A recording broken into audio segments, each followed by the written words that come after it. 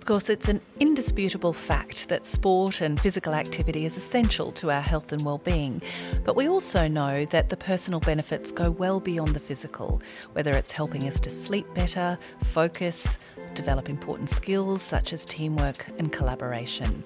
So the question for us today is, how do we encourage adolescents to put down those devices, join a team or a club if they're not currently inclined to, and balancing, of course, if they are in fact eager and very much involved, how do we make sure that they keep everything in a comfortable balance between their studies, their work, their social life, and dare I say, helping out around the house? What skills will they learn on the field, the track or the court that they can't learn in a textbook or classroom?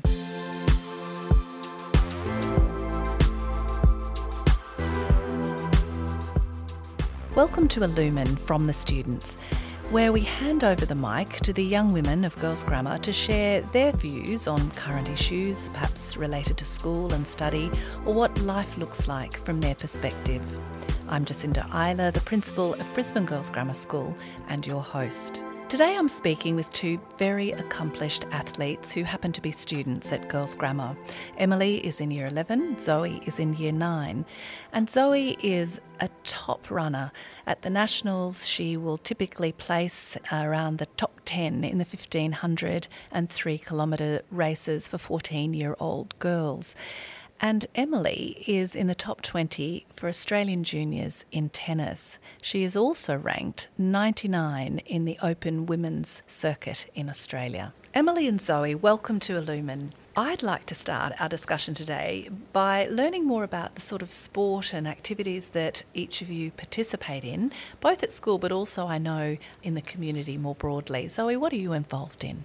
Running, of course. I also do some piano at home as well as debating as part of the grammar program, which is all really good and adds to the experience of being part of the school community and growing as a person. And Emily, what about you? Obviously you're heavily involved in tennis, but what else are you connected to? Well, I've done a range of sports at Grammar. I started doing touch and I did some athletics. Last year I did soccer, which was a nice change being in a team environment. But yeah, main focus is obviously tennis. So let's talk about tennis. Tell us whether you play singles or doubles, what sort of competitions you've been involved in, and don't be modest, you can tell us about your highlights and your achievements. Obviously in school tennis, we play singles and doubles, but outside of school, over the past year I've been playing some Pro Tour events, some international junior events. For example, in the Christmas holidays, I got a wild card into the Australian Open Juniors lead-in tournament. Unfortunately, I couldn't participate because of COVID and other dramas, so just various tournaments around the place. You have had extraordinary success in your tennis career, and you've had to, I guess, be so dedicated, so disciplined, and keeping up all of your studies and those things as well. But tell me about the wild card. That must have been a great, exciting high and then a great disappointment, which is a part of sport, isn't it? Part of your life. Yeah, it was very exciting. I felt really ready for the opportunity, but things happen and I feel as though there will be another opportunity if I keep working hard, and it's also a bit of incentive to get back to that place. What would be your pinnacle event? What would you aspire to? I think on the track that I'm on at the moment, I'm hoping to be in the qualifying for a Grand Slam by the time I finish school pretty much. I think you always have to have a good goal that you feel as though is manageable but also is pushing your limits a little bit. And so I'm really excited to see how far I can go. And you've given me goosebumps just even declaring it. So tell me, how are you ranked? Where are you ranked at the moment? So at the moment I'm top 20 Australian junior, so that's under 18s. And then I'm 99, I think, in Australia for Open Women's. That is extraordinary. And we're going to talk a little bit more about what that means and how you've got there too. Zoe, tell me about your running. You are an extraordinary runner. You're incredibly dedicated. Tell us about your running. What are your preferred distances? What races have you competed in and what are you training for now? I am mainly a long distance runner, so that means on the track of 1500 or a 3K. And in cross country, it changes most years. Like as you get older, you do more distance. So this year I'm 4K.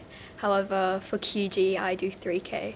And of course I do lots of training. I also do some swimming and some cycling for cross training, so it's not too hard on my legs. and I'm always aspiring to go to nationals and do my best and win a medal. And I guess my ultimate goal one day is to win a gold medal at nationals in my age group. And what's the highest achievement that you can look back on proudly so far in your very short life? Quite a few times I've come fourth at nationals, which is so close to a medal. It's infuriating, but one day I'm sure I'll get there. I just got to keep working hard. So you'd like a medal of any description to start and then go for the gold. Exactly. Tell me about the cross-training you just mentioned then. Who oversees that? How do you balance? Because there is a temptation, isn't there, to just keep running and running and running, but that's not a good approach. So who guides you in your cross-training program? My parents, especially my mum, and I talk about it quite a lot and how to sort of optimise my training so that I get the best results. And there are also like Mr. Pierce here at school, he talks to me about it and sees how I'm going and just works out what's the best for me. And I guess it's trial and error. Over the years, I know I used to have some things wrong with my ankles if I ran too much, so that's sort of where it stemmed from, all the swimming. And it just developed, and so that I've come to the best training schedule for me. I was going to say it's a very unique and particular training schedule when you're at that extraordinarily high level of competition and the preparation that goes into that. So Emily and Zoe, I'd like to know, it's always interesting to know the stories of how people perhaps got involved in a sport, maybe a talent was discovered. And I guess I'd like to ask, I'll start with you, Emily, how did you become involved in tennis? Was it a bit of gentle prompting from your parents, or I suspect a little bit of influence from a very accomplished mother who is a tennis player? Or did you just sort of try it and found you loved it? And that willingness to pursue it so seriously, that has to come from within, doesn't it? Can you talk about how you were introduced to tennis? I think from a young age I was always exposed to the sport, growing up with a court at home. My siblings played and got lessons. It was kind of an important family thing we could do together. I was always excited to wake up in the middle of the night and watch the Wimbledon final. And I found that I really liked the one-on-one aspect because I felt like it was a real battle in matches, and the training kind of gave me something to focus on that I could really push myself. And yeah, I found it very rewarding, and I still find it very satisfying, I think. So you've lost none of your passion for it, and the harder you train, the hungrier you become. Is that your experience? Yeah, I think enjoying it has always been the priority, because I find that if I'm not enjoying it, I'm not going to perform as well anyway. So it's keeping that determination and drive, but also lightheartedness and still being able to have fun while doing it. What about you, Zoe? Most young people like to get out and have a run. It's a feeling of freedom and joy, but it's a different thing to be training and running as seriously as you are. Where did that inspiration come from? How did you come to be involved in long distance running?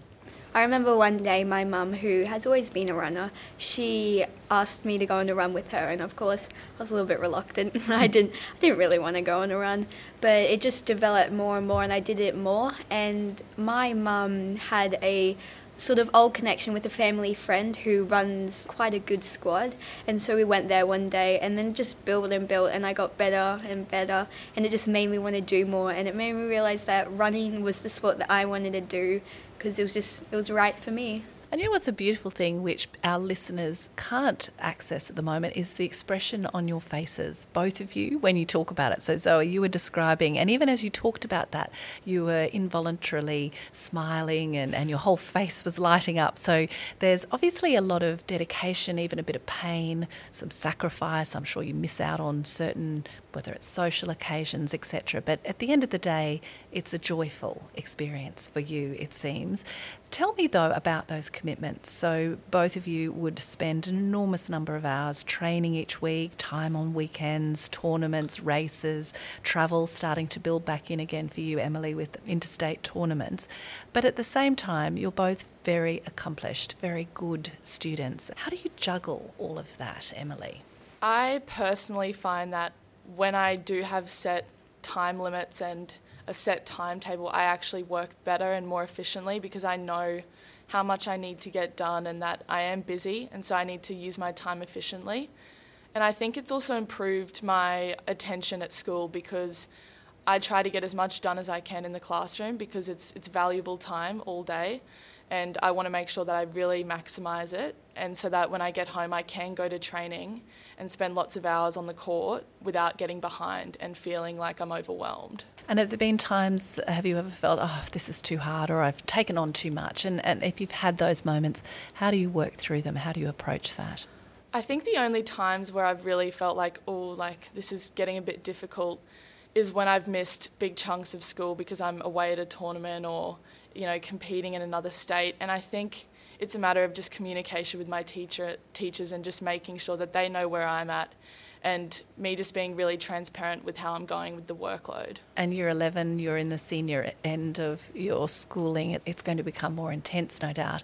But what about you, Zoe? Year 9, you're still working hard, achieving really well. How do you juggle it? Well, I find I'm lucky that I did running in primary school and at the start of high school, so before everything got harder this year and over time, I sort of knew what I was doing and how to balance everything. And of course, like Emily said, clear communications with your teacher, let them know what you're doing, and also making sure that you're not biting off more than you can chew. You're spending little time away from school so that you can just do your best, and over time just developing and working out how you can balance things. It's not always perfect on the first go. You're always going to miss some things, but over time I guess you work it out. And both of you have articulated so beautifully how to manage a balanced life, competing commitments, and yet you're both so very young. So you have given us very honest and very wise responses to all of that.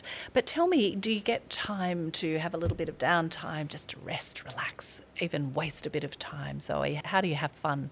Well, I don't do any homework on Friday, I just relax. And there's always at least one day a week where I don't do any sport, just to focus on work, have a bit of downtime just to rejuvenate for the next week.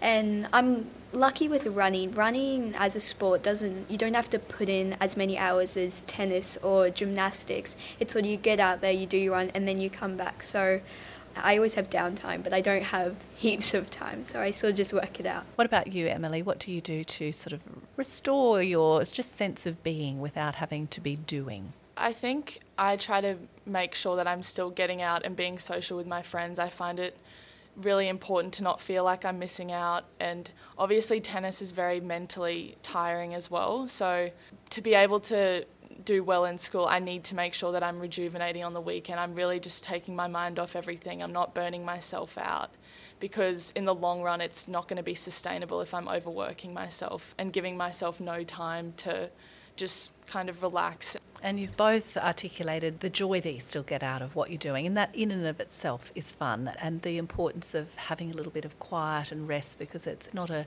good long-term strategy, as you say. So parents often ask that about, how much is too much, and I think both of you have explained that it's a very personal thing, isn't it? And so long as it's still fun, it's rewarding, and you're getting so much out of it, it's certainly worthwhile continuing, and we look forward to seeing what you're both going to achieve in this year and in the years ahead. But Emily, in addition to those physical benefits and those wonderful accomplishments we've discussed, what else does sport and being involved in sport bring to you? And has it shaped the person, the young woman that you've grown into? Has it even shaped your character? With, I think, school sport in particular, those commitments to your team make you really have to be accountable, because you don't want to let them down. You need to make an effort.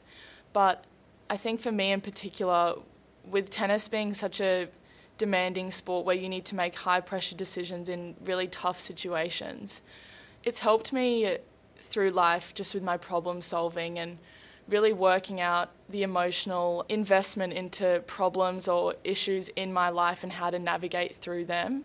And also just overall resilience. I think everyone always talks about resilience in sport, but it is really important, because whether it's on a big scale or small scale, every day when you get up to do your sport, you need to forget about what's gone wrong, and you need to think, okay, how can I improve this moving forward, and how can I make this the best training day that I can? So really important life learning lessons. For Zoe, I imagine it's similar for you, but when we think of running, we have this image, it's a very solo activity. We have this sort of blissful runner or this fiercely competitive, just getting across the line kind of image in our mind. But of course, at Girls Grammar, we've got a very strong team spirit in running, and with our cross-country team in particular. What's your perspective on all of this? Are there some positive characteristics that you've developed that you think you could attribute to your participation in running or in sport more broadly? Well, with the whole grammar community being behind you in a race, it really restores your confidence and helps you believe in yourself, because you know there are others out there believing in you. And as you said before, it's taught me the value of effort and attitude, and how if you want something, you just have to try your best and do what you can to achieve your goal and just leave nothing in the tank, I guess. Now, obviously at Girls Grammar there are so many sports and activities that you can be a part of, and obviously there are things beyond the school that you can be involved in as well, but you could try tennis and cross country as you girls are a part of, or cricket, basketball, rowing, swimming. The list is absolutely endless. If you were speaking to students, maybe some girls who are about to start secondary school, if they felt a bit hesitant about trying a new sport, or they were a little shy about getting involved in a team, what would be your advice to them, Emily, about getting involved, and also how to overcome perhaps sometimes a feeling of being maybe a little intimidated or just a little nervous about signing up? Everyone's kind of in the same boat when you're going to a trial, or, you know, you're putting yourself out there to be part of a team. But I think, you know, you don't want to have any regrets, and I think that school sport for me has been very important in just making so many different friends. You know, you share experiences. I know especially with being in the soccer team last year, I see the girls around the school, they might be in different grades, and I wouldn't know them if I hadn't done the soccer. And we have those unique moments and memories together that we can really reflect upon and say, oh, that was really fun, and, you know, remember when this happened. And I think it's really important to just have those different relationships and connections with the school. And on that theme, I'd say to you, Zoe, how do you think your involvement and participation in sport has rounded out your experience at school? Well, like Emily said, you really get to know other people in other grades and solidify your relationships not only with students but also with teachers, and it helps you become more connected with the community and you know more people, and also it helps with your academics, I think, because it gives you a great stress reliever and just to clear your head. In the afternoon when I come home, I might be completely overwhelmed. I've got so much to do, but I might just go out for a run and then realise that it's not that big of a deal and everything seems more clear. So I think sport is a great thing for academics, for balance, and just as a whole for your life. Beautifully said. Thank you, Zoe, and thank you, Emily, for joining me today on Illumine from the Students. And if we end with a quote, the value of effort and attitude and making sure that you leave nothing in the tank, you girls are the absolute personification of that approach to sport, but also, of course, to life. So Zoe and Emily, thank you for joining me. You have been listening to Illumine, a podcast by Brisbane Girls Grammar School. To ensure you never miss an episode, please subscribe on iTunes or Google Play, and to learn more about the school, visit the website at www.bggs.qld.edu.au.